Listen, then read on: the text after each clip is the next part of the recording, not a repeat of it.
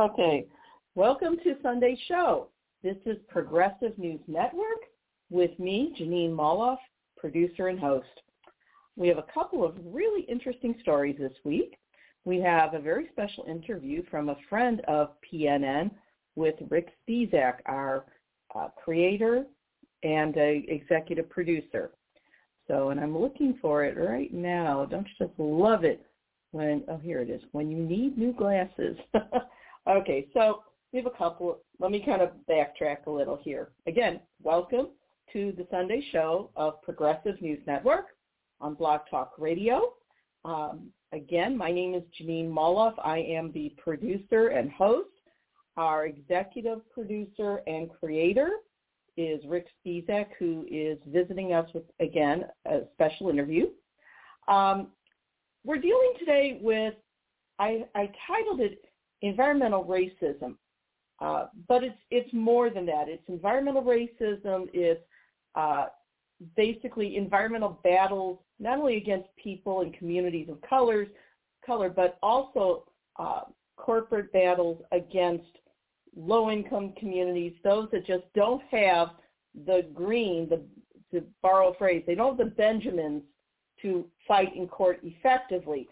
But there's one such case that did do just that, and that's the case of attorney Stephen Donziger, which is going to be our second story here. But first, our executive producer and creator, Rick Spisak, he interviewed longtime advocate Jeanine, and I hope I'm pronouncing her name correctly.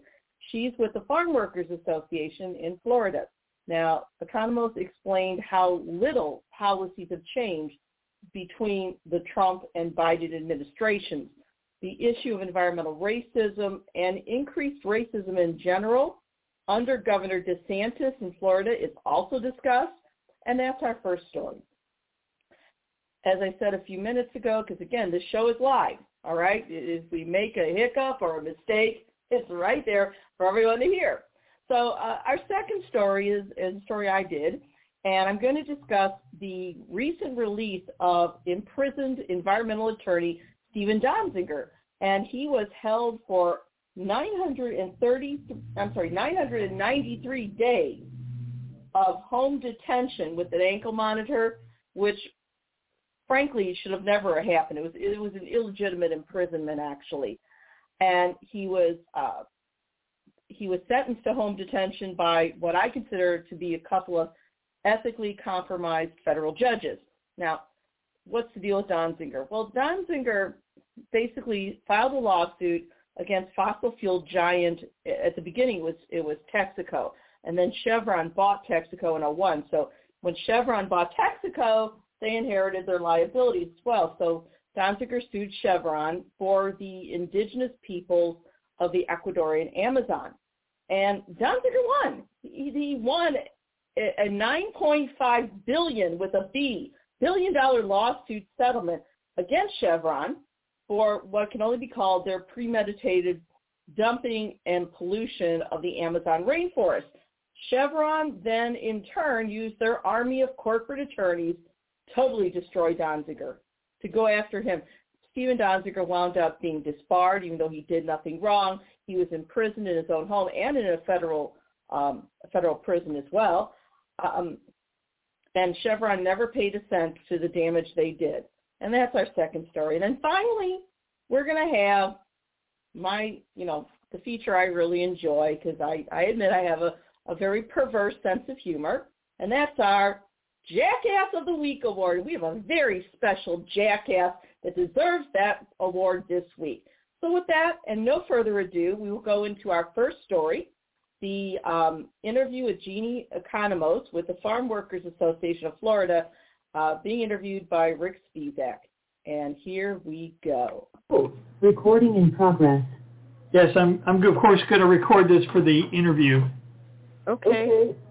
I'm getting an echo. You're getting an echo. Did you pay extra for that? Okay. I'm going to stop here for a second here. I apologize to our listeners. What can I say? Technology is wonderful. Apparently, and I didn't have time to listen to it, apparently there is some background to Rick's interview.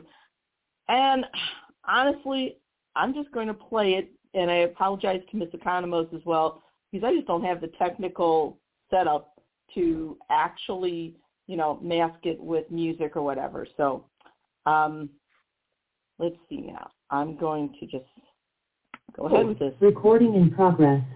Yes, I'm of course going to record this for the interview. Okay. I'm getting an echo. You're getting an echo. Did you pay extra for that? No. I wonder what... Well, I'll tell you what. Let me put my headphones on, and hopefully that'll get rid of it. Let me try my headphones too.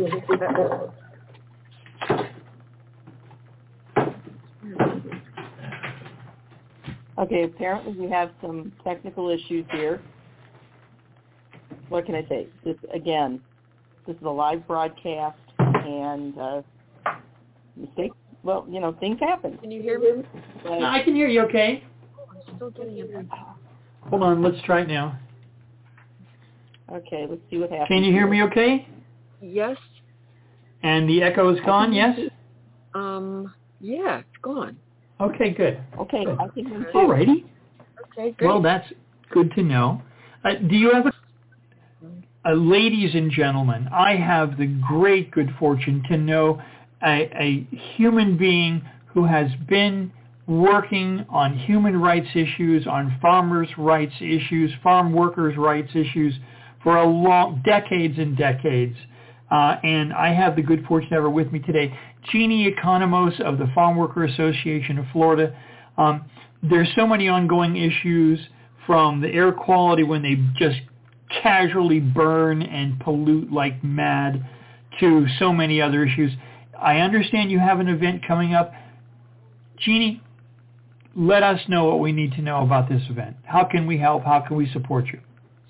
Well, May 1st is International Workers' Day around the world, and for many countries around the world, it is their Labor Day. And so we have celebrated May 1st and Workers' Day for many, many years. In 2006, we had one of the biggest rallies ever in Orlando with 20,000 people around immigrants' rights and worker rights. And this year, as everyone knows, our communities have been under attack in so many ways, nationally, but also in Florida. And so we are organizing an event in downtown Orlando on May 1st, Sunday. Our office in Homestead is also organizing an event in Miami. So there's 2 events going on May 1st. Excellent. And it's we're working with a couple of unions and other grassroots groups in the community. And we just got done with the meeting, and we're very excited about this event on May 1st to raise up worker rights, immigrant rights, farm worker rights, LGBTQ rights, disabled rights. All our rights are being under attack right now, and we're speaking out. We're not standing for it. We're speaking out, coming together in unity and solidarity to make a difference. That's wonderful. Doing the good work that you have for so long. I have to ask. I know there's been some concern raised that the burnings continue, and I was wondering if you could speak to that a little bit. Well, the sugarcane burning is still continuing in South Florida. It's really horrible. It's a long story in itself, but when the sugarcane burns, they burn the sugarcane off to help the plants, supposedly to help the plants. But the low-income black communities, black and brown communities, mostly Haitian, Hispanic, and African American, get the smoke from the sugarcane burning, and it's really criminal because when the winds are blowing towards the rich people's areas on the coast and towards Palm Beach, they don't burn. But when the winds are blowing the other direction towards the poor people and the people of color's communities, then they allow the burning, and there's lots of incidents of asthma, respiratory problems, and they've been fighting that for many, many, many, many years. And Sierra Club is really involved with them as well, and there are better methods to do in place of sugarcane burning, to do mulching, but so far our great corporations in Florida are still allowed to burn even though it causes harm the most vulnerable people. I would ask, gee, is there no environmental enforcement? But then again, I would probably know the answer that there is none. Exactly. And actually, I'll just put a little plug in. We worked with Center for Biological Diversity and Dr. Nathan Donnelly, and on the 19th of April, it came out with a report on showing the environmental justice issues related to pesticides. And it's a excellent report. It was just published in BMC publication. It's a journal, an academic journal, and it makes the case for the first time in a very, very comprehensive way that pesticides from the beginning of fossil fuel extraction to production of fossil fuel in brown and black communities to the use of those pesticides on fields where farm workers are the most exposed, and it makes the case that this is an environmental justice issue, but it has all kinds of citations and history that it can be used as a really good advocacy tool, because this administration at least is giving lip service to environmental and climate justice. So we're going to hold them accountable to it. And this report that just came out, I can put it, I can share it with you. Please do. Send me the link. Share it with your listeners. So, that you mentioned that this current administration, and while it must be said they're not Trump, that must be said. It also must be said that they are continuing Trumpian policies. That the changes we hope to see on the border, the changes we hope to see in immigration policies haven't occurred. Do you want to talk a little bit about that? Well, one of the biggest disappointments for us was the issue of the Haitians, something like 15,000 Haitians at the U.S.-Mexico border, and the way the Haitians were treated was just horrendous. We have a Haitian community in Florida and in Apopka, and a lot of them are farm workers.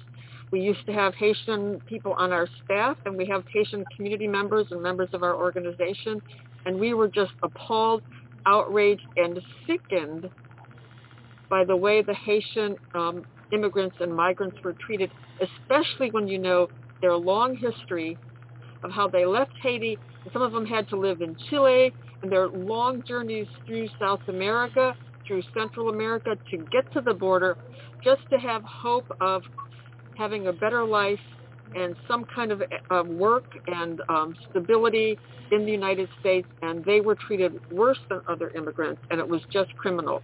We did work with some groups locally to try and help find some housing and temporary housing and assistance for a few families here in Central Florida, but the issue was massive, and it was just heartbreaking. And that, honestly, to be honest, and I hate to say it, but that really soured me on this administration.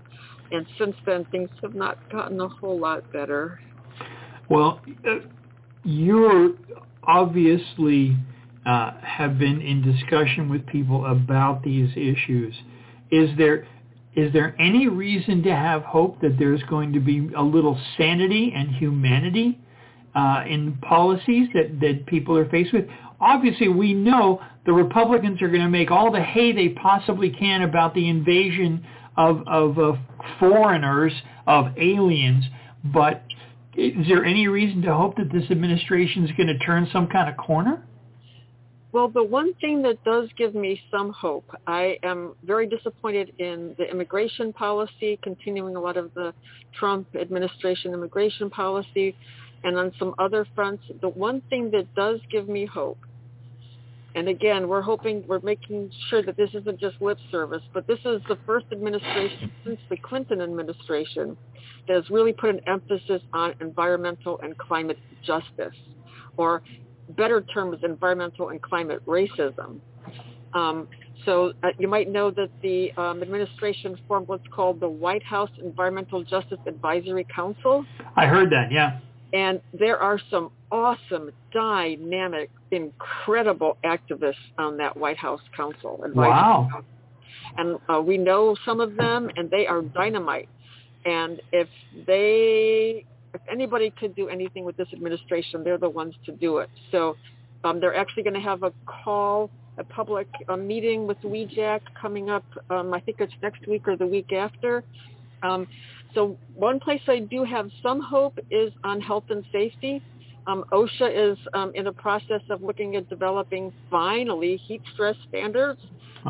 Maybe a few years late, but better late than never. Sure. So we're being really engaged with OSHA on trying to get heat stress standards.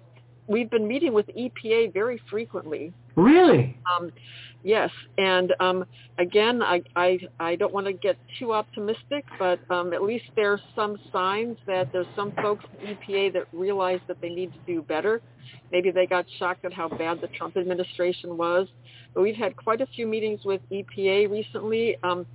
Some good news is that the really horrible pesticide called chlorpyrifos, and people might know it by Lorsban or Dursban, we've been fighting against that for only 20 years. And finally, as of last month, there will be no more use of chlorpyrifos on food products.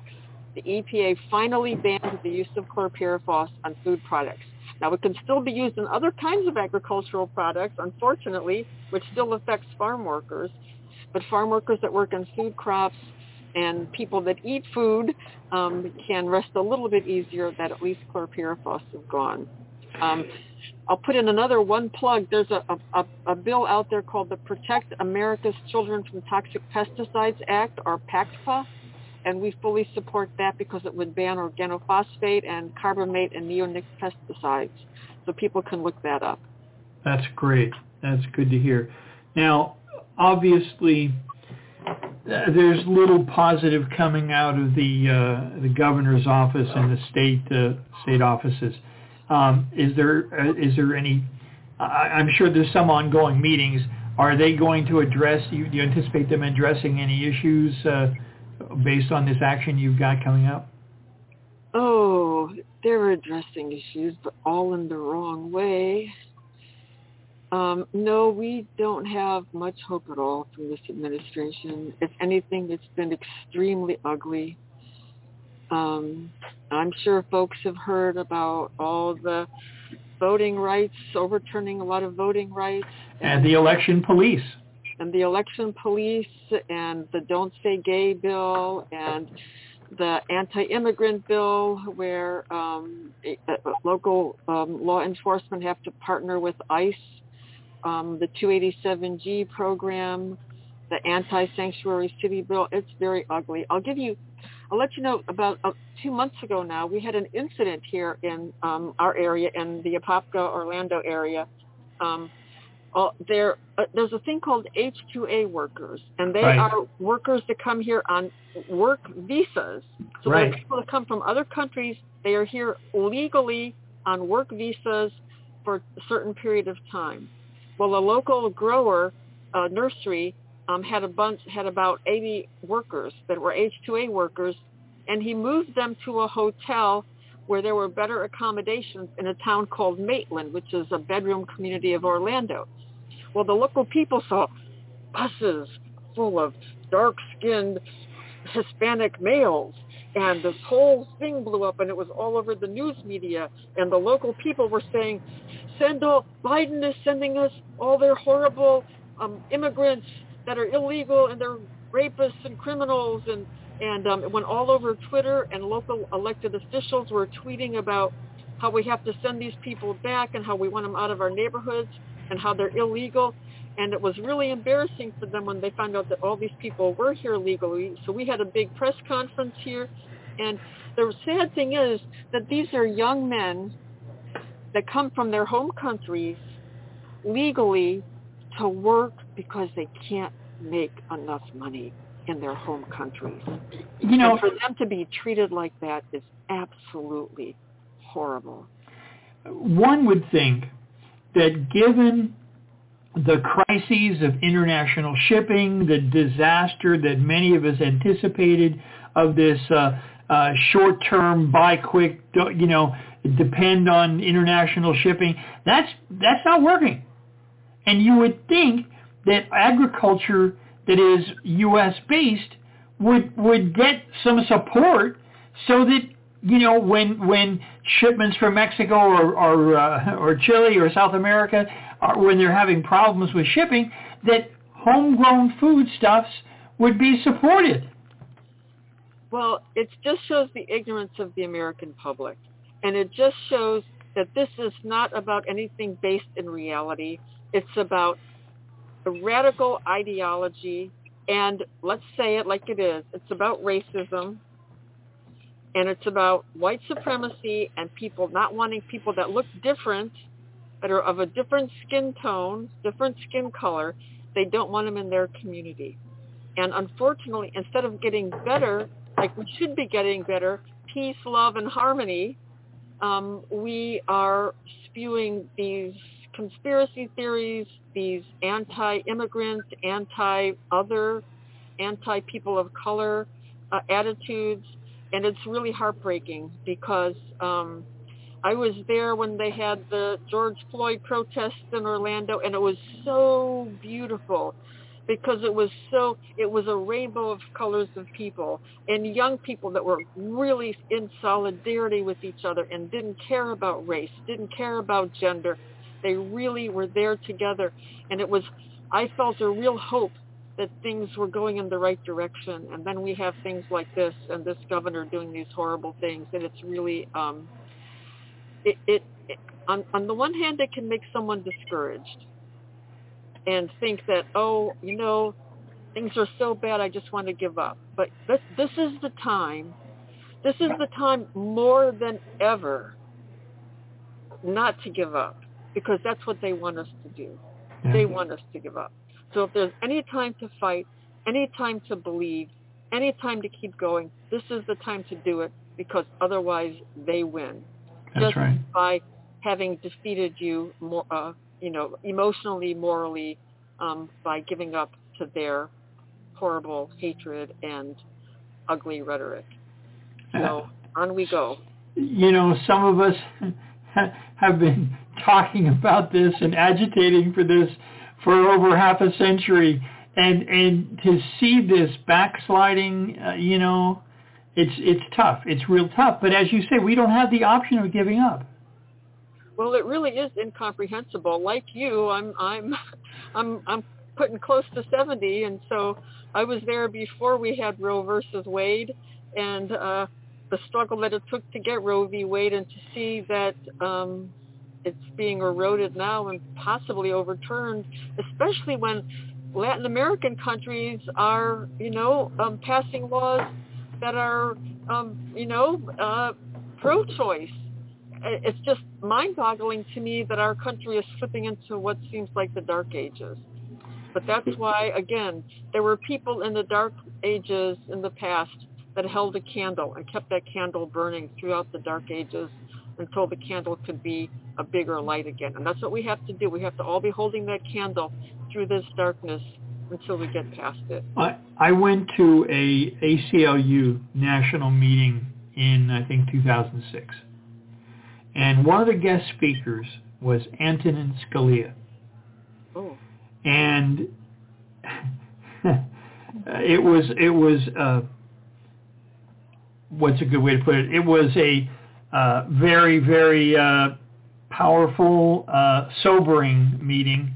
And he made a comment at the end that sent a shiver through this entire, 1,000-plus room. He said, well, if we can get 3 more justices, oh my, you better watch out, because things are going to change. And sadly, that's what we have. Yeah, and that's what I think is scariest of all. Yeah, I have a friend who passed away about a year ago, and we've been activists together for 30 years. And she used to always say, it's all about the Supreme Court. It's all about the Supreme Court. And I wish she were here now. Or maybe she's in a better place now. But absolutely, our Supreme Court that was our holdouts to try and help us keep our rights. So we're in very scary times. And I think, it's. I have friends that, are white middle-class folks. And sometimes they don't get it because they say, yeah, things are really bad. But they don't see what I see. because a lot of it is, they understand that voting rights are bad and anti-immigrant rhetoric is bad, but when you see it in the real people every day and what it does to people every single day, we have people who are, if they had access to counseling, they would be having PTSD counseling, trauma, because of fear of separation from their families, or not fear, but actual separation of their families. Yeah. We had a case a few years ago of a man from Honduras who was here on labor trafficking. He was a victim of fraud because of labor trafficking. They worked with him for 2 years to try and get him to talk to Homeland Security so he could get a trafficking visa. But he was afraid to do that because the traffickers knew his family back in Honduras, and he was afraid they would target his family. Yeah. Well, we lost track of him, and then years later, he contacted us because his 13-year-old son traveled from Honduras by himself to the U.S.-Mexico border because he wanted to see his dad. And somehow his son was able to get across the border. Wow.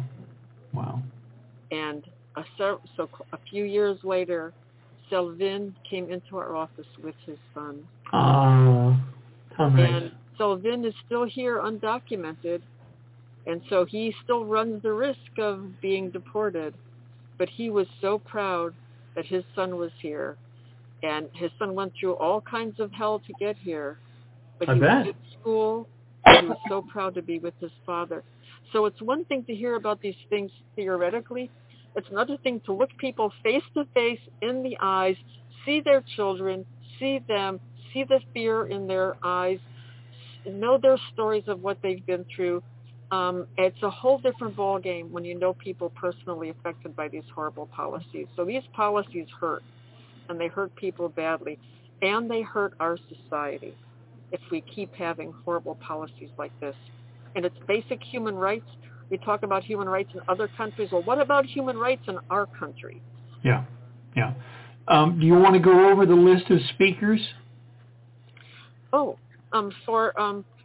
the rally, we have Unite Here. People from Unite Here are going to be speaking. That's a union that has a lot of Disney workers, and a lot of their workers are immigrants. We have Florida Immigrant Coalition, and Marlene is going to speak about climate justice and climate migration. We have Mi Familia Vota, which is a Hispanic organization that works on voting rights. Of course, the Farm Worker Association.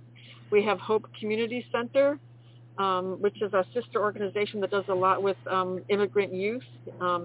We have Florida Rising, which is a statewide organization that works on housing and other kinds of progressive issues. And we have Florida Legal Services. Good. We have a Haitian woman who is doing a medical legal partnership work through a fellowship. And but we have also and IATSE, which is also a union that does stagehands union, and they're going to be doing the sound for us at the event. Well, that's wonderful. We have That's wonderful. Other organizations that are going to be endorsing the event. That's wonderful. Jeannie, thank you so much for your time. You must be exhausted. I know the kind of days you put in. I would say something similar like you're doing God's work, you're doing the work of humanity, but you know that. I just have to say thank you, my dear friend. God bless you for the work that you do. Thank you, and thank you for keeping it going, and thank you for bringing all these important news stories and these speakers to your show and getting the word out to the public. So thank you very, very much, because media is where it's at. We need good progressive media, so thank you. Thank you, my friend. You take care of yourself, please. You too. Thank you. Bye-bye. Take care. Bye-bye. Bye. Okay, so that was Rick Spizak's interview with Jeanine from the Farm Workers Association. Again, they touched on several different subjects, including the, environmental racism and general racism. So now, I'm going to have a little, auditory bombardment here, I wouldn't call it music, getting ready for the next story.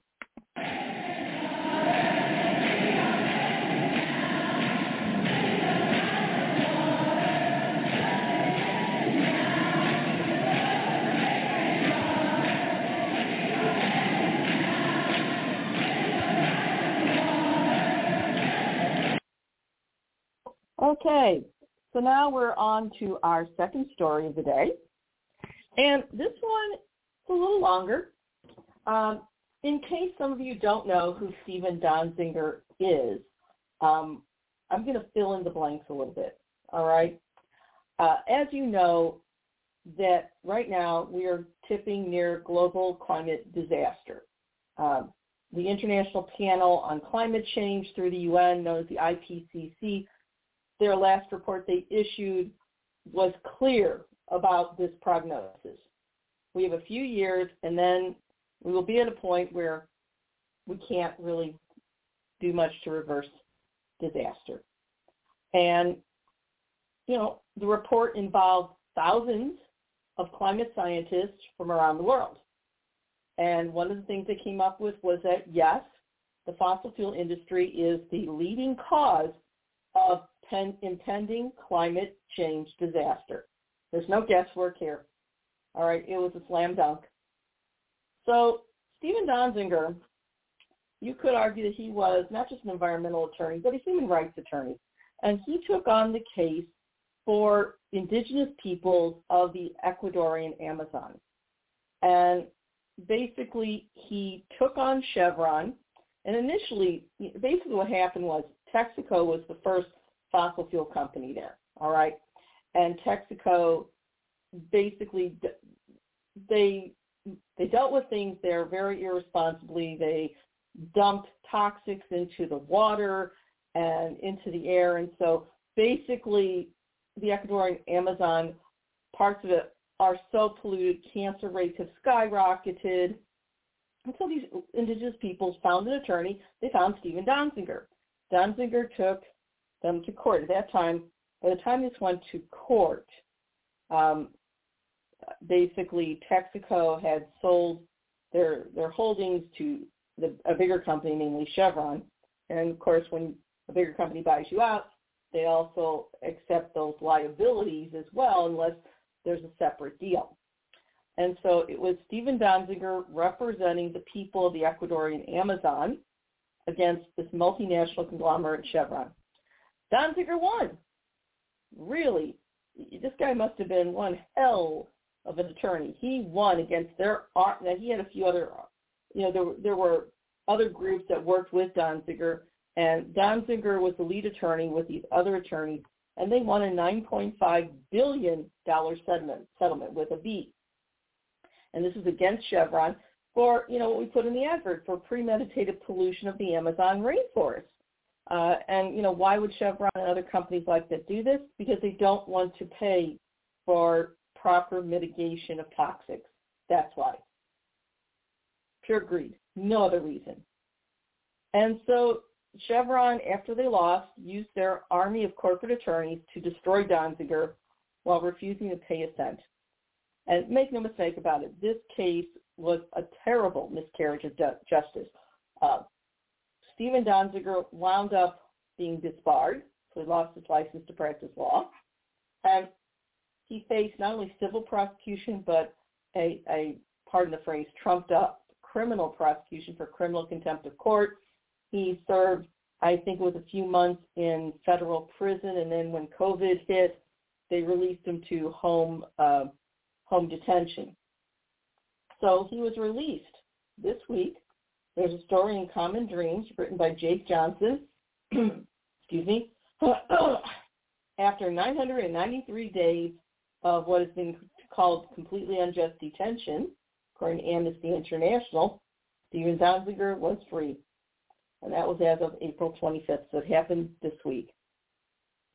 A spokesperson for Amnesty International said he never should have been detained for even one day. As this been clear, the whole process against him has been in retaliation for his human rights work that exposed corporate wrongdoings, end quote. So let's get into this story by Jake Johnson. So Donziger walked free, okay? This fight between him and Chevron, Donziger and Chevron, has been going on for decades. Let that sink in for a minute, all right? And Chevron used their enormous resources, their armies of corporate lawyers, and according to Lever News, a campaign to destroy Steven Donziger. And more than that, I would say this really is a litmus test to serve as a warning against any human rights attorneys or law firms. If you get in the corporate's way, this too will happen to you. And this case is a perfect example of what I term judicial capture. And what has been captured is that the judiciary here in the United States, too many of these judges, it is leaking out that they are not about being impartial and following what the law says, that too many of these judges, I'm just going to say it, are corrupt, period. So, and we have corporations that are abusing the U.S. justice system to not only intimidate anyone who would stand in their way, but to silence them as well. So this goes far beyond what we talked about in earlier shows about the SLAPP suits. The SLAPP suits are civil lawsuits to, basically silence groups and people because defend yourself would basically bankrupt you. This case with Steven Donziger involved both criminal and civil prosecution. And it's attracted international attention. So, again, Amnesty sent, a statement. Daniel Jalloy, Senior Policy Advisor at Amnesty International, issued a statement Monday, which was the day Donziger was released, to say, quote, "We are relieved that Steven Donziger will finally recover his freedom after almost 1,000 days of arbitrary detention, which included 45 days in prison and over 900 days under house arrest. He should never have been detained for even one day, as it has been clear the whole process against him has been retaliation for its human rights work that exposed corporate wrongdoings. Corporations must not be allowed to continue abusing the U.S. justice system to silence and intimidate human rights defenders or anyone else exposing their wrongdoing." So let's do a little background. Okay? I know I kind of threw this at you guys, but I've been following this case for a while, and it makes my blood boil. So this legal battle all the way back to 1993. I'm serious, and this is as documented by The Intercept. Steven Donziger and some other attorneys basically represented tens of thousands of farmers and other indigenous people who live near the Ecuadorian Amazon. And they all filed this class action lawsuit against Texaco, because Texaco originally owned all this, alleging, quote, that the company contaminated the rainforest with its oil drilling operations, end quote. So then Chevron, so this started in 93, and then in 2001, Chevron bought Texaco. They also apparently bought their legal liabilities.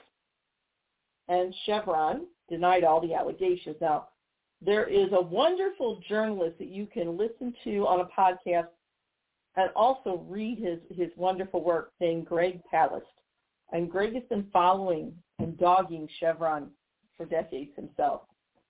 Wonderful investigative journalism. You need to check it out. So Chevron denied the allegations, and then in 2011, they went to court in Ecuador, and Chevron lost. Okay?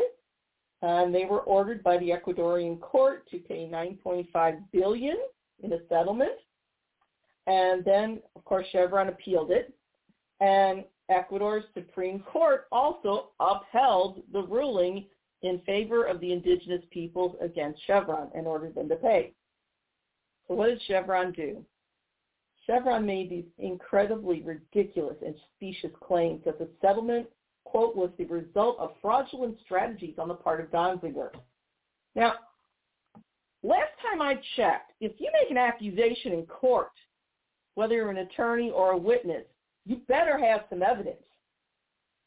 Otherwise, the judge is required to toss those allegations. Well, that didn't happen. Since Chevron claimed the settlement was fraudulently obtained, what did Chevron do? Well, according to OpenDemocracy.net, first they withdrew all their assets from Ecuador. That's after they polluted it. And I mean dumped toxins and damaged the people there and their children. Then they refused to pay the settlement. And then they began a campaign to destroy Stephen Donziger. They singled him out. Okay? So they took Donziger to court in 2014. All right? First, they sued Donziger in New York City. And, Donziger was quoted as saying, quote, "My prosecutor has financial links to Chevron. My judge has financial links to Chevron. The charging judge has investments in Chevron," because this involved two judges. Okay, the first judge was a man named Lewis Kaplan, federal judge, and then the second judge was another federal judge named Loretta Preska. So 2014 happens, and it's in New York City, and federal judge Lewis Kaplan, again, he has ties to Chevron, according to AmazonWatch.org. He ruled that Donziger was, quote, guilty of a, quote, pattern of racketeering activity. In other words, Judge Kaplan accused Stephen Donziger of racketeering with zero evidence other than this one witness that later recanted their testimony. Of course, Donziger denied the charges. So U.S. District Judge Lewis Kaplan, his decision was based on testimony from this one single witness who later admitted to lying. Okay, so let's back this up a little bit here. Stephen Donziger, along with some other attorneys, filed a class action suit. It initially was against Texaco. Texaco sold their assets to Chevron. This trial, this class action suit, took place in Ecuador. The environmentalists, including Donziger, won. Chevron lost. Chevron was ordered to pay $9.5 billion to this class action suit. That's a civil lawsuit. It's not a criminal suit. Chevron appealed in Ecuador because that's where it took place, and the plaintiffs were Ecuadorians, and it went all the way up to the Supreme Court in Ecuador, and Ecuador Supreme Court said, "Sorry, Chevron, you were wrong. You lost. Pay up. Donziger and these indigenous people are right." So then what happened was, and again, I'm sorry if I'm repeating myself a lot, Chevron then sued Donziger. And they claimed that the win that Donziger had in Ecuador was based on some sort of fraud on Donziger's part. Then Chevron took all their assets out of Ecuador. So, that old saying, you broke it, you bought it. Well, not according to Chevron. They broke the Amazon. They dumped lethal toxics. And then they said, too bad, so sad, and they left. And then they singled Donziger out and attacked him. They sued him in New York City. 2014, Judge Kaplan had the case. Excuse me. Judge Lewis Kaplan has proven ties to Chevron. And what did Kaplan do? He ruled that Donziger was guilty of, quote, a pattern of racketeering activity. Accused him of violating the federal RICO Act. That's a federal criminal charge. How in the world did this go from a civil lawsuit to a federal criminal lawsuit against one individual? Think about that for a minute. And what did Judge Kaplan base that judgment on? The testimony of a single witness. Okay, a single witness who later admitted to lying, according to Vice.com. Let that sink in. In fact, you'll find out later in this report that same witness had accepted bribes, significant bribes from Chevron to purchase this fraudulent testimony. So it wasn't Donziger that committed fraud, it was Chevron. And their one witness who ironically was a lower-level Ecuadorian judge. So then Judge Kaplan is demanding Stephen Donziger's cell phone and computer. Okay? Donziger refused. He claims attorney-client privilege, which makes perfect sense. And why did Judge Kaplan order Stephen Donziger to hand over his cell phone and computer? Why? because Chevron demanded it. Okay? Donziger continued to argue the devices contained sensitive client information and probably clients that weren't any way connected to this case. Kaplan got mad, and frankly, it looks like Kaplan was taking orders from Chevron. That's my opinion. Judge Kaplan issued criminal charges against Donziger. He issued 6 counts of criminal contempt against Stephen Donziger because Donziger was basically protecting his clients, and attorney-client privilege is one of the things attorneys can claim. So basically, Stephen Donziger was charged with 6 counts of criminal contempt by Judge Lewis Kaplan for protecting his clients. So Judge Kaplan was attacking an attorney's right to be an attorney, essentially. But it gets worse. So Donziger was placed under house arrest while waiting for trial. You know, where's that thing about innocent until proven guilty? Didn't happen. Did he get bail? No. He was placed under house arrest. But it gets worse. The Southern District of New York, in other words, the district attorney in the Southern District of New York, refused to prosecute this case against Donziger, and that's according to courthousenews.com. They basically said there's no case here. So what did Judge Kaplan do? Did he listen to the district attorney? No. Judge Kaplan then appointed a private law firm that had direct connections to Chevron to push as special prosecutors against Donziger. And this is according to Reuters, hardly a flaming liberal source. Okay? So now it gets deeper. So now this case against Donziger goes to another U.S. judge, U.S. District Judge Loretta Preska. Now, Judge Preska, she has been previously a member of the Federalist Society, which, again, that's her right. She wants to be a member of the Federalist Society before she was a judge. She can be a member. Excuse me. But you have to acknowledge one thing. One of the big funders to the Federalist Society, guess who? Chevron. Yes. So Donziger, that explains this quote that Donziger issued. He said, quote, "So my prosecutor has financial links to Chevron.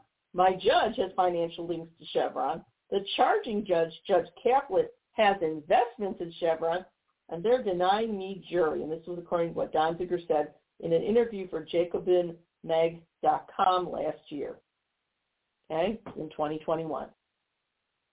So not only were these, pardon the pun, trumped-up charges, these bogus charges, hurled at Stephen Donziger, but then 2 judges denied him the right to a jury trial, even though he is being charged with criminal charges, federal criminal charges. Now, again, show me where in the Constitution a judge can legitimately do that. That's pure nonsense. So basically, Judge Preska denied Stephen Donziger the right to a jury trial, and then Judge Loretta Prescott automatically found Stephen Donziger guilty on all 6 counts of criminal contempt of court. Okay? And that is as documented by commondreams.com. Okay? .org, excuse me.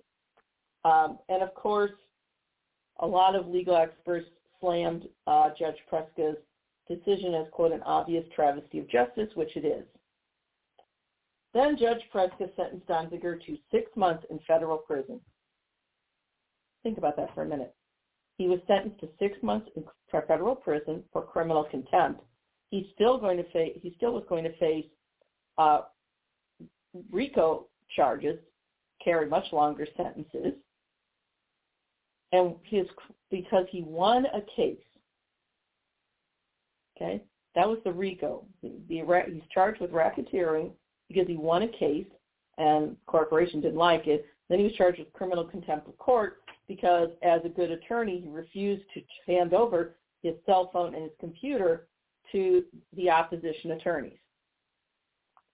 Period. Do Judge Kaplan and Judge Preska not understand the rules of evidence, which are taught in the first semester of law school. It should also mention, too, that Judge Preska, for instance, she's not this ultra-conservative. She is a corporatist, though, but she's been feted by feminist groups such as, for instance, Emily's List. So once again, the hypocrisy here is enormous. So Donziger was then sentenced to, in October, according to Reuters, to 6 months of federal prison. He was in federal prison from October until December, and then he was transferred back to house arrest through this COVID-related early release program. And again, this is documented by Reuters.com. Now keep in mind, this whole story, I'm just giving the background. Donziger spent over 2 years overall, 993 days in detention between federal prison and home detention before any trial. Okay? He didn't receive a trial from Judge Preska. He was denied the right to a jury trial, and then she automatically accepted the testimony that Judge Kaplan sent her, and she automatically sentenced him. That's it. And if anyone should have been disbarred, it should have been Judge Kaplan and Judge Preska, not Stephen Donziger. Of course, human rights and environmental organizations have been, begging President Biden to pardon Donziger, and that's, again, according to Common Dreams. They slammed his prosecution as, quote, retaliation for his work in defense of the rights of indigenous peoples in Ecuador who were victims of Chevron Corporation's oil dumping, end quote. And you got to remember, when they dumped oil like this, all sorts of mysterious illnesses, including huge rates of cancer, skyrocketed, including among children. Okay? So this is, again, Jaloy of Amnesty International said this past Monday that, yes, Donziger is free from detention, but, quote, the end of this sentence does not mean the end of the injustices Stephen has faced. Jaloy went on to say, quote, the U.S. government must fully implement the decision of the UN Working Group on Arbitrary Detention, including launching an impartial and independent investigation into the circumstances that led to Stephen's arbitrary detention to prevent something like this from happening again, end quote. So now we're going to go a little deeper into the details of this case. Because, we mentioned that, Donziger was slandered by a single witness who later recanted their testimony.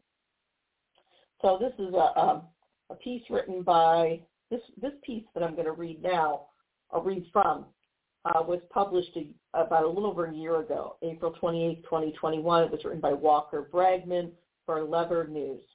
And the headline is very accurate. It's titled, Chevron's Prisoner. And then it goes on to say Stephen Donziger won one of the largest oil company lawsuits in history, and in response lost everything. So, apparently Bregman talked to Donziger over the phone. And, he said, Donziger said, quote, it's increasingly challenging being on home detention for almost 2 years without a trial on a misdemeanor, just to come to the realization that the system is functioning on behalf of Chevron and not on the behalf of justice, end quote. Again, this was a year ago. And when Donziger says he was detained without an actual trial, you can almost hear Judge Loretta Preska claim, no, he had his trial, and she sent him to prison. Except that Stephen Donziger had a right to a trial by jury. Judge Preska forbade that, and then she automatically sentenced him. That is not a trial, not by any stretch of the imagination. That is what they used to call a kangaroo court, a court-of-star chamber. And like I said, Stephen Donziger was also disbarred. If anyone should have been disbarred, it's Judge Loretta Preska and Judge Kaplan, not Stephen Donziger. So once again, according to this older article, let's talk about some of the details. We're going a little more depth on this kangaroo court prosecution that was authorized by federal judges Lewis Kaplan and federal judge Loretta Preska. So one of the quotes is, quote, Chevron is prosecuting me via its own law firm, and that's true. So Donziger, again, to encapsulate, he's a human rights attorney. He represented these indigenous peoples. It was a community of color in Ecuador. They first sued Texaco for rainforest pollution in the region. And then Chevron got into the act because Chevron bought Texaco. So then, and again, this started back in 1993. Hard to imagine this took so long. Then in 2011, Donziger finally won an award for his clients in this class action suit. Initially, the judgment wasn't $9.5 billion, it was $18 billion, and that's according to Reuters. Okay? But then, as is the case with a lot of class action suits, the defendant went back to court and whittled and appealed the judgment and got the $18 billion award whittled down to $9.5 billion. Okay, the $9.5 billion award was upheld in 3 Ecuadorian courts because that's where the crime occurred. Then Chevron took all their stuff, they took all their assets and their operation and left the country. And why did Chevron leave the country? To avoid paying damages. Then Chevron, as I said before, countersued Donziger in the United States, but instead of countersuing him in a civil lawsuit, they countersued criminally under the Racketeer Influenced and Corrupt Organizations, which we know is the RICO Act. Let that sink in. First of all, corporate attorneys have, as far as I know, and I'm going to double check because I could be wrong, as far as I know, corporate attorneys don't have the right to issue criminal charges. That is to come from actual prosecutors, from, an actual district attorney. But they got away with it. They got Judge Lewis Kaplan, who is a friend of Chevron. And guess what? Lewis Kaplan, before he was a federal U.S. District Court judge for the Southern District of New York, guess what good old Lewis did for a living before he was a federal judge? He was a corporate lawyer. And he was assigned to the case.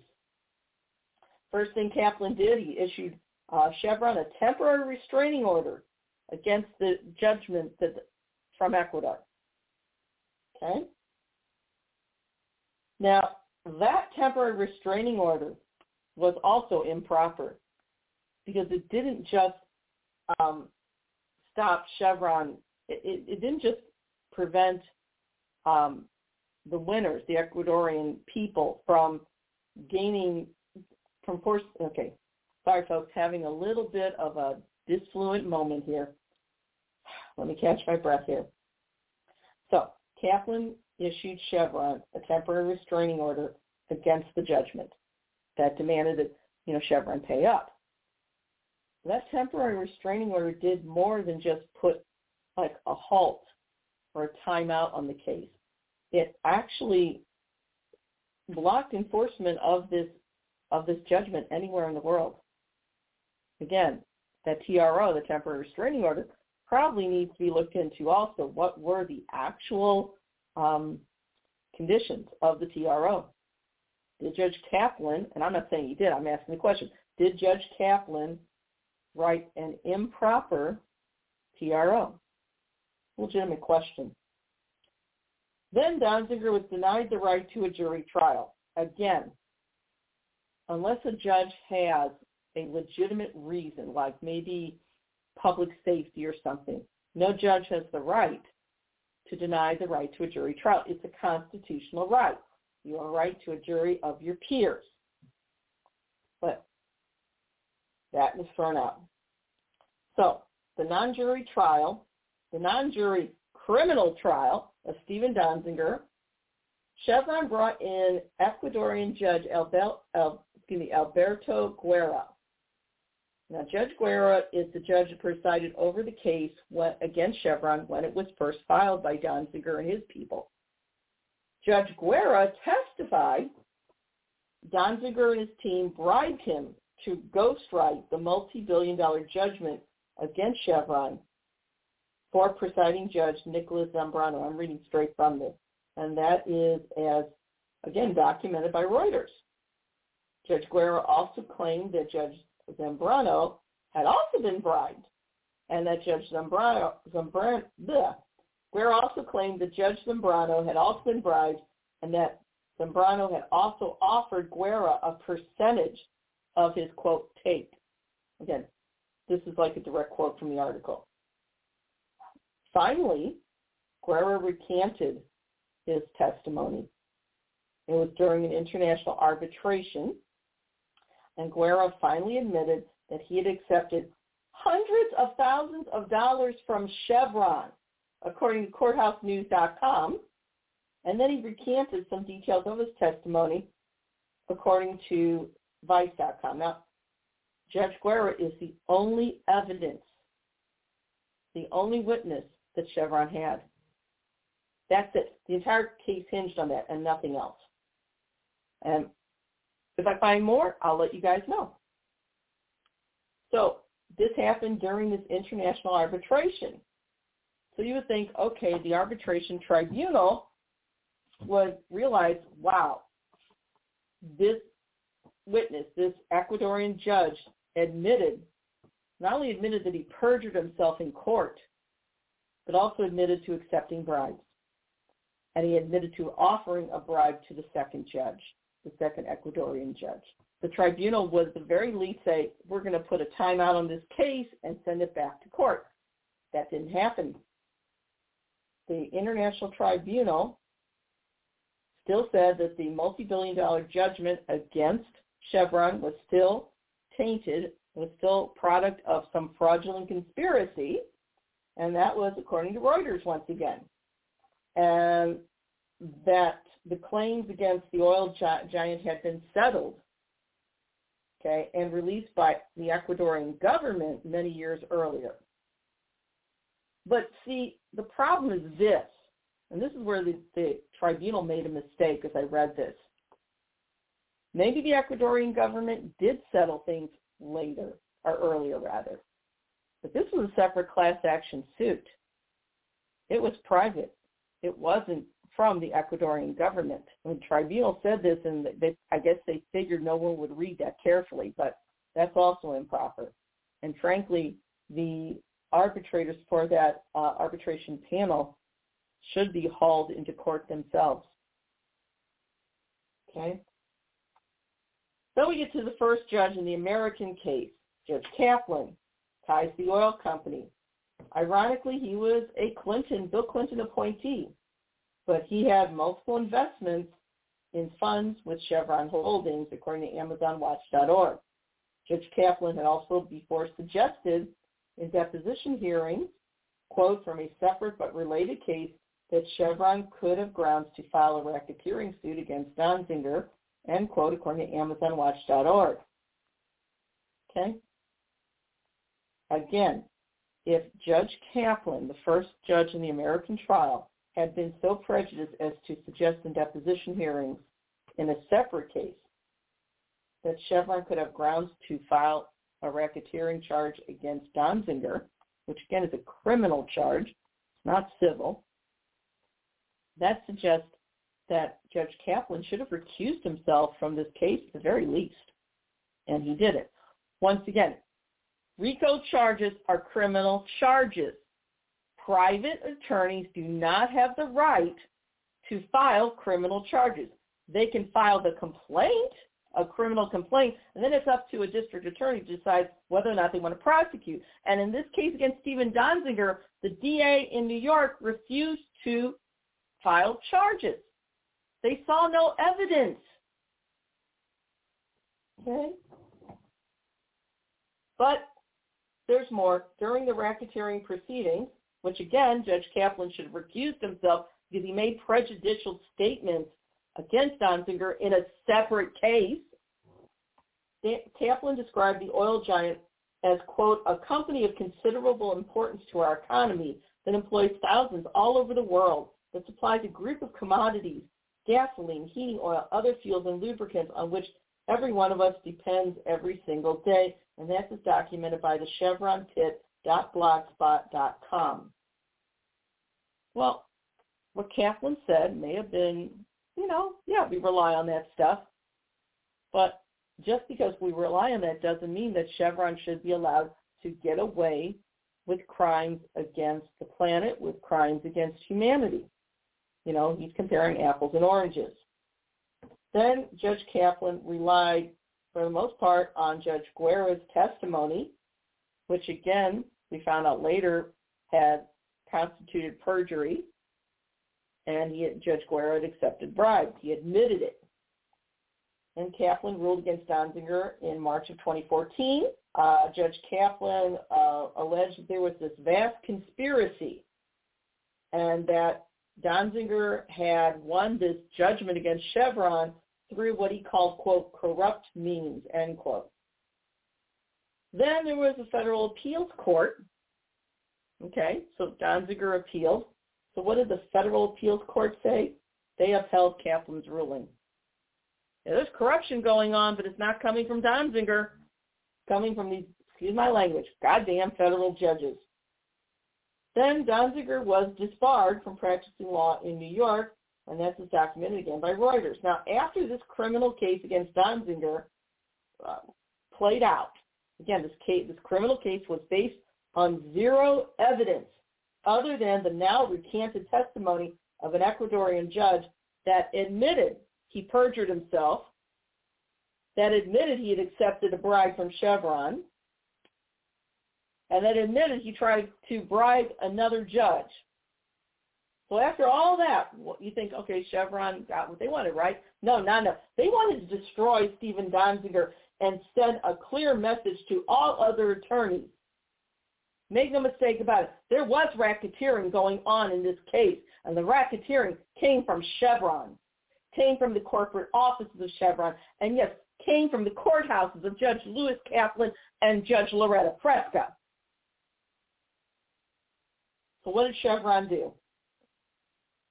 After they saw to it he was disbarred and everything else, then this big multinational conglomerate civilly sued Stephen Donziger for more than $800,000 in court costs.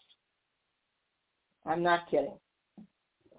It was at that point that Chevron's lawyers demanded that Stephen Donziger hand over his personal computer and cell phone.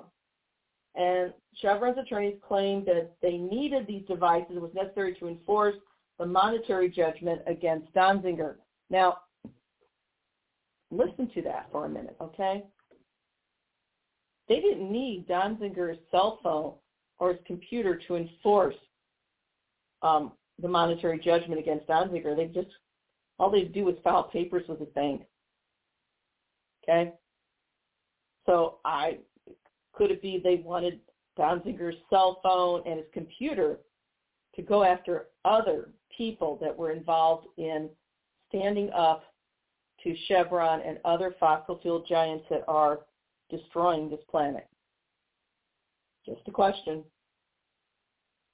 So, of course, Donziger appealed, and he refused to turn over his electronics because he, as an attorney, said, look, I'm handing over privileged materials, could be other clients, and he was right. This is something all attorneys do. There's not a problem here. Okay? So what did Judge Kaplan do?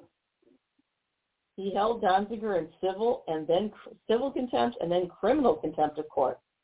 And then he slapped him down with, quote, the largest state sanction in the history of New York courts. That's according to Donziger's own website, donzigerlaw.com, press release. Now, while all this is going on, the Southern District of New York U.S. Attorney's Office, this is part of the Attorney General, okay, refused to prosecute the case. Now, they said a lack of resources, according to this article in Lever Press. I saw other articles where the U.S. Attorney's Office refused to prosecute Donziger because there wasn't a case against him. There's no criminality here. So you would think, okay, this is the U.S. Attorney's Office. It would stop, right? Wrong. Judge Kaplan, according to this article, took the unusual step, end quote. According to prospect.org, what they did was Judge Kaplan turned over the contempt case to a corporate law firm, a private corporate law firm known as, so Kaplan, sorry, having another disfluent episode. Let me take a breath here. So all this happened. Then in 2019, you see how long this is taking? It's absurd. And meanwhile, Donziger can't work. So Donziger lost in court in 2014. 5 years later, in 2019, he still can't work, right? Judge Kaplan, since he couldn't get the U.S. Attorney's Office for the Southern District of New York to prosecute the case, because, again, the U.S. Attorney said there's no case here, there's no criminality. So what did Judge Kaplan do to ensure that Chevron would get what they wanted? And yes, I'm making the accusation. He handed the contempt case over to this big corporate law firm by the name of Seward and Kissel, LLP, and they were assigned to be special prosecutors. Then Judge Kaplan selected one of his colleagues, Judge Loretta Prescott, to hear the criminal case. Once again, the U.S. Attorney's Office was totally locked out. Judge Kaplan assigned special prosecutors from a corporate law firm, Seward and Kissel, and then he selected the Federal Judge Loretta Prescott, to hear the criminal case. Okay, so Donziger's rights as a criminal defendant have been violated so many times it's uncountable now. That's bad enough, but it gets worse still. Okay, part of the proceedings in 2019, Judge Prescott sentenced Donziger to ongoing home confinement, even though he hadn't had a day in court, really. And as for the firm of Seward and Kissel, can you guess? Yeah, they had ties to Chevron. In fact, the corporate law firm of Seward and Kissel represented Chevron as recently as 2018, according to JacobinMag.com. Now, this is a fact of the prosecution that the lawyers from Seward and Kissel, who were acting as special prosecutors, they didn't disclose this. This went on for 7 months after they had been selected. They withheld this very relevant fact that these attorneys, let me back up again, the attorneys that were assigned as special prosecutors worked for the law firm of Seward and Kissel. Seward and Kissel is a corporate law firm. That corporate law firm represented Chevron as recently as 2018, again, according to JacobinMag.com. The special prosecutors that were working for Seward and Kissel omitted this conflict. They didn't disclose this potential conflict of interest, and this went on for 7 months after they had been selected. Okay, this is a big no-no. Well, it sounds like there's some attorneys at Seward and Kissel that probably need at least to be disciplined, professionally disciplined, if not disbarred themselves. And then, of course, Judge Prescott was a member of the Conservative Federalist Society, and Federalist Society is beholden to Chevron because they are a Gold Circle supporting firm. And that was as documented in the pamphlet for their 2017 annual Lawyers Convention. Additionally, Chevron donated at least $50,000 to the Federalist Society in 2015 as well, according to Document Cloud. So, once again, Donziger and his allies, there's so many conflicts of interest. There was no way Stephen Donziger was ever going to get a fair trial. In fact, according to this piece, 2 of the 3 attorneys that were special prosecutors left Seward and Kissel. So to quote Donziger, he said, quote, Chevron is prosecuting me via its own law firm. I don't think that's ever happened before in our country's history, and it should be terrifying to anybody who believes in the rule of law or does human rights or environmental justice work, end quote. Now, this article here, the prosecuting attorneys were at that point, at the time Donziger issued the statement, there were special prosecutors from two firms, Glavin PLLC and Seward and Cassell. Neither group responded to requests for comment.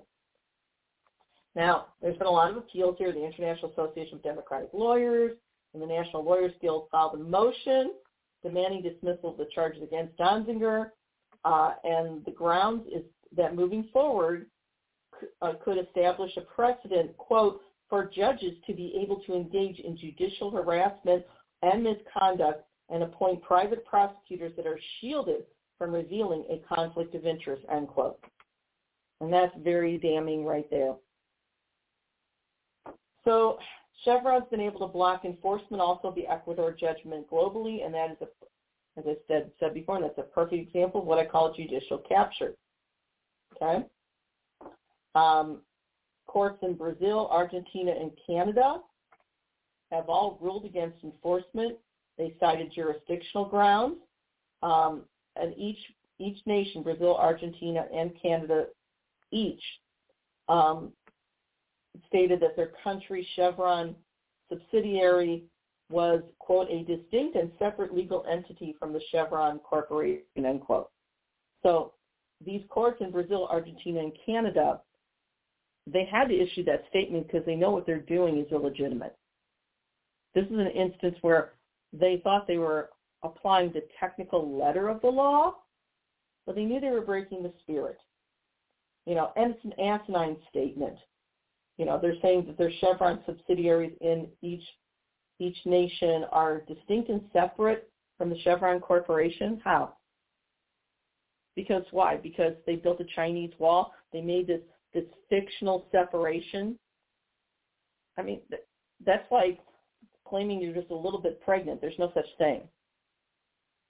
And again, it reminds me of, the whole idea of the spirit of the law, okay? So Donziger rightfully calls this whole mess corporatocracy, and it is. He told the Daily Poster a year ago, quote, "It's pretty clear that I'm going to be convicted no matter what the evidence." And again, this is a piece from, excuse me, from Lever News a year ago. House progressives did send a letter to Attorney General Merrick Garland. They requested a review of Donziger's case. A little tea here. And God bless them. They include my representative, Cori Bush, the 6 progressive House lawmakers that stood up for actual rule of law, Representatives Alexandria Ocasio-Cortez, Representative Cori Bush, Representative Jamal Bowman, Representative Jim McGovern, Representative Jeanine Raskin, and Representative Rashida Tlaib. Okay?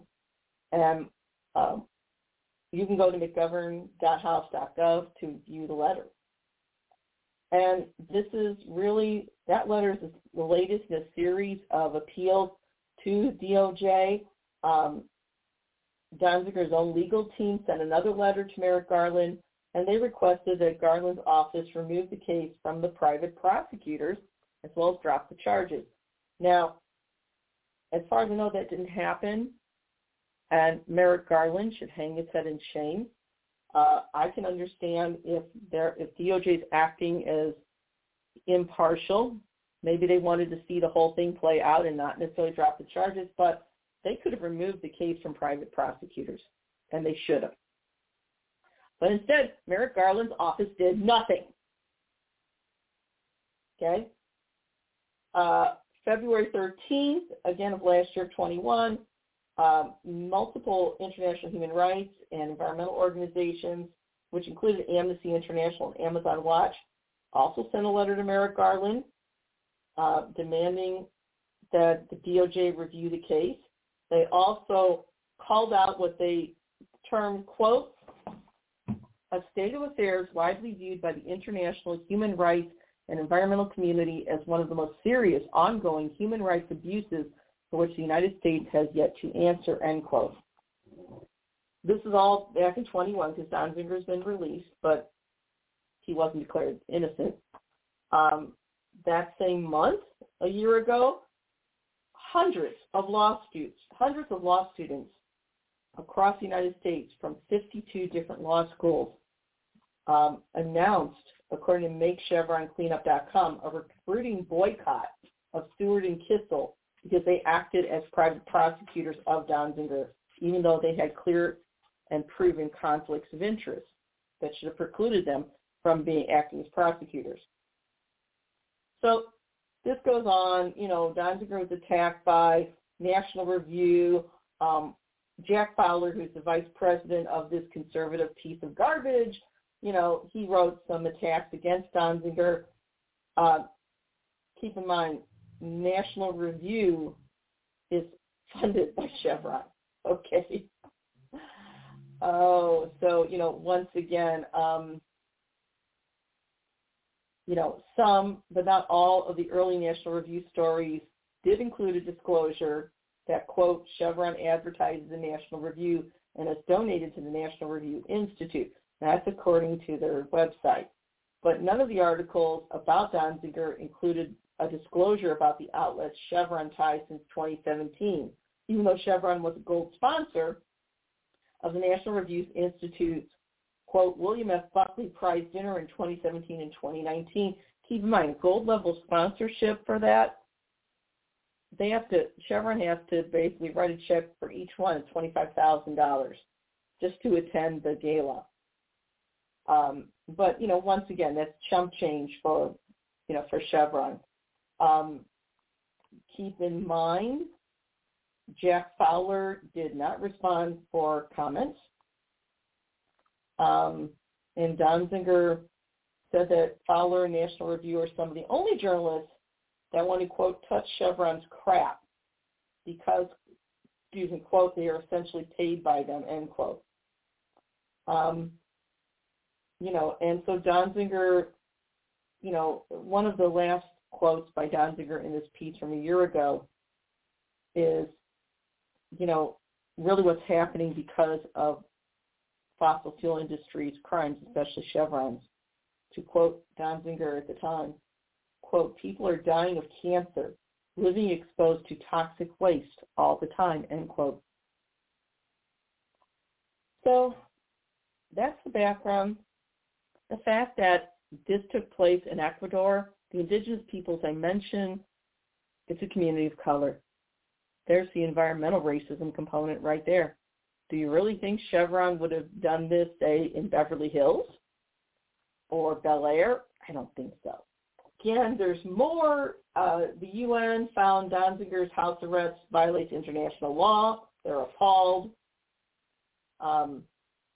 This came from the United Nations High Commissioner on Human Rights. And once again, it made no difference. It just didn't. So there's more on this, and we're going to be covering it more, but I wanted to give you guys the basics of what's happening here. This sounds like it happened, say, in Russia under Putin or some other, to use Donald Trump's low-level vocabulary, some other shithole nation. Well, in this instance, it turns out that the shithole nation is here in the U.S. and that our judiciary is characterized not just judicial capture, it's wholesale corruption.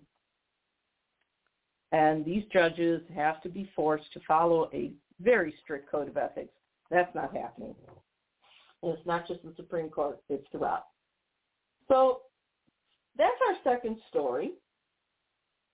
And let it sink in and let it outrage you. Okay? So why did Chevron go to all this trouble? Yes, it was a big settlement they would have had to pay out. But let's face facts. Chevron's attorneys could have just filed appeal after appeal after appeal and kept it going in court forever. So why did they attack Stephen Donziger? They attacked him to set an example. Yes, there was racketeering going on, and it came from Chevron, and it came from Chevron's attorneys, including the law firm of Stewart and Kissel.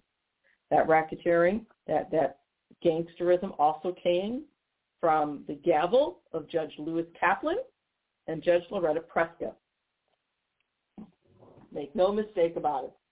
And this was to set an example so that attorneys would think twice before they really fought for communities of color, for environmental groups, so on and so forth. Make no mistake about it, this is corporate capture. And corporate capture is achieved through judicial capture. This is wholesale corruption. And the case of Stephen Donziger, that was the warning. He was the sacrificial lamb. Seriously. We'll be talking about it more. So now, we're going to move on to my favorite feature, our Jackass of the Week Award. And I'm going to tell you something. There were so many really interesting and impressive jackasses out there. It was hard to pick. But one came through loud and clear. And this Jackass of the Week Award goes to someone whose arrogance seemingly knows no bounds, okay, to somebody who really doesn't seem to comprehend what democracy is supposed to be about. So this week, our dubious award for Jackass of the Week goes to none other than, drumroll, Elon Musk, the self-appointed guardian of free speech absolutists. Now, well, excuse me, let me have a little tea here, folks. About to have a little disfluent episode again today. When I heard Elon Musk call himself a free speech absolutist, I was drinking some coffee, and it was so asinine, I literally spit out what I was trying to swallow across the room. Seriously. Only someone as arrogant as Elon Musk could make such a stupid, asinine statement. And there's enough proof to show that Elon Musk doesn't believe in free speech at all. He's criticized Twitter censorship, so he bought Twitter. But in the past, Musk has threatened to sue bloggers for coverage of his business practices, including the fact that he often fires employees for disagreeing with him. A former employee tweeted, quote, "Seems that Elon Musk is a free speech absolutist unless it involves safety concerns, IMO, in my opinion."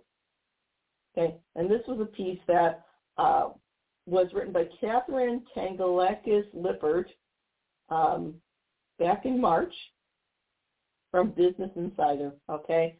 John Bernal is a former Tesla employee, was one with that tweet. He was fired after he posted YouTube reviews of Tesla's autopilot functions on his channel, AI Addict.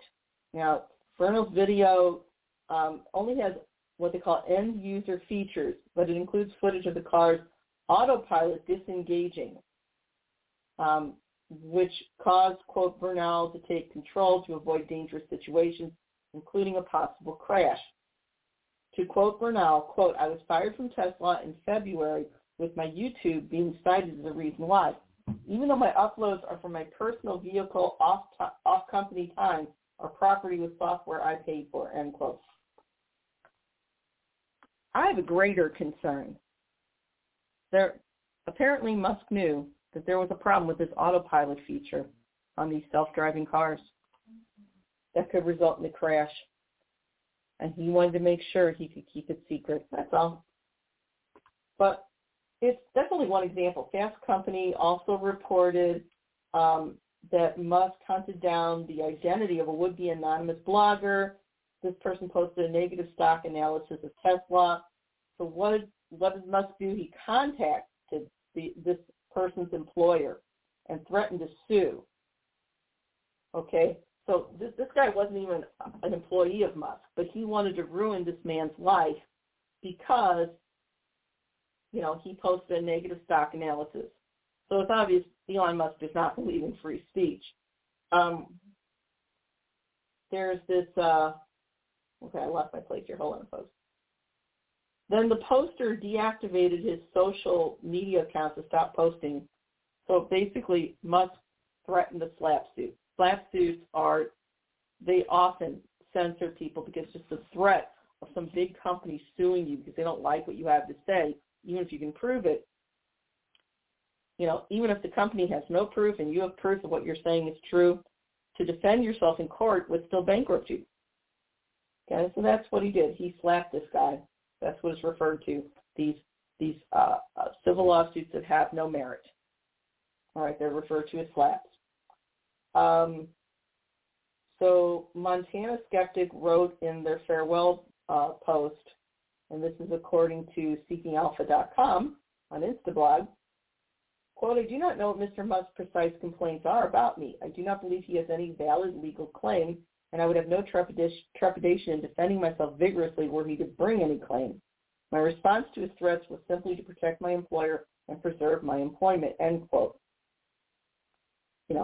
Former employees have also been fired, according to Business Insider, for disagreeing with Musk, according to The Guardian, for reporting racist harassment, and according to Business Insider, for just being in his way.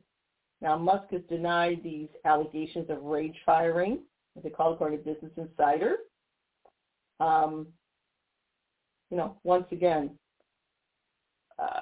if Musk really, it's obvious. Musk is full of, I'm going to say a bad word, bullshit. All right? This is, in my opinion of Elon Musk, this is an arrogant, spoiled brat who has no consideration for anyone else. It's his way or the highway. He came from some relative wealth. And this is the danger that's posed by the billionaire class, period. Make no mistake about it. Nobody should be that wealthy.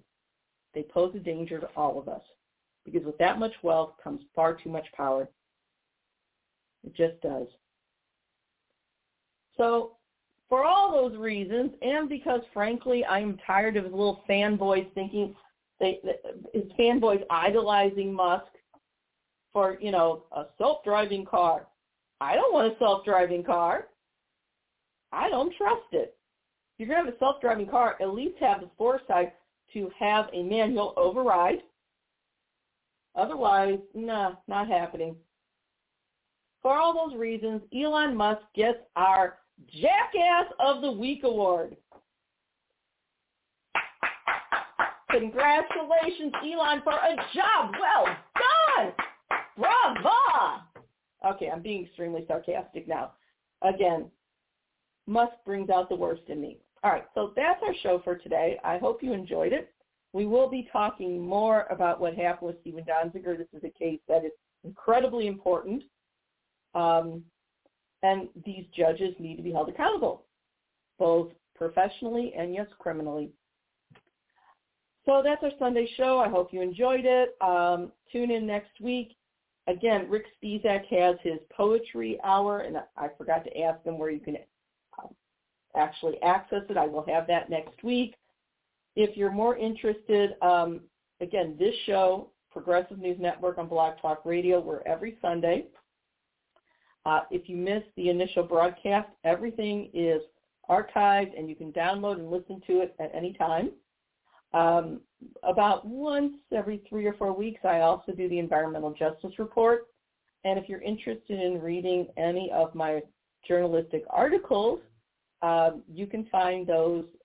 There's some old ones at Huffington Post. They used to publish quite a bit there until it was sold. But also, right now, my publishing home is BuzzFlash. And I also publish a Nation of Change and Op-Ed News, where I'm featured columnist. And with that, I say, again, happy May Day. May the force of justice be with you. What else can I say? Corporations suck.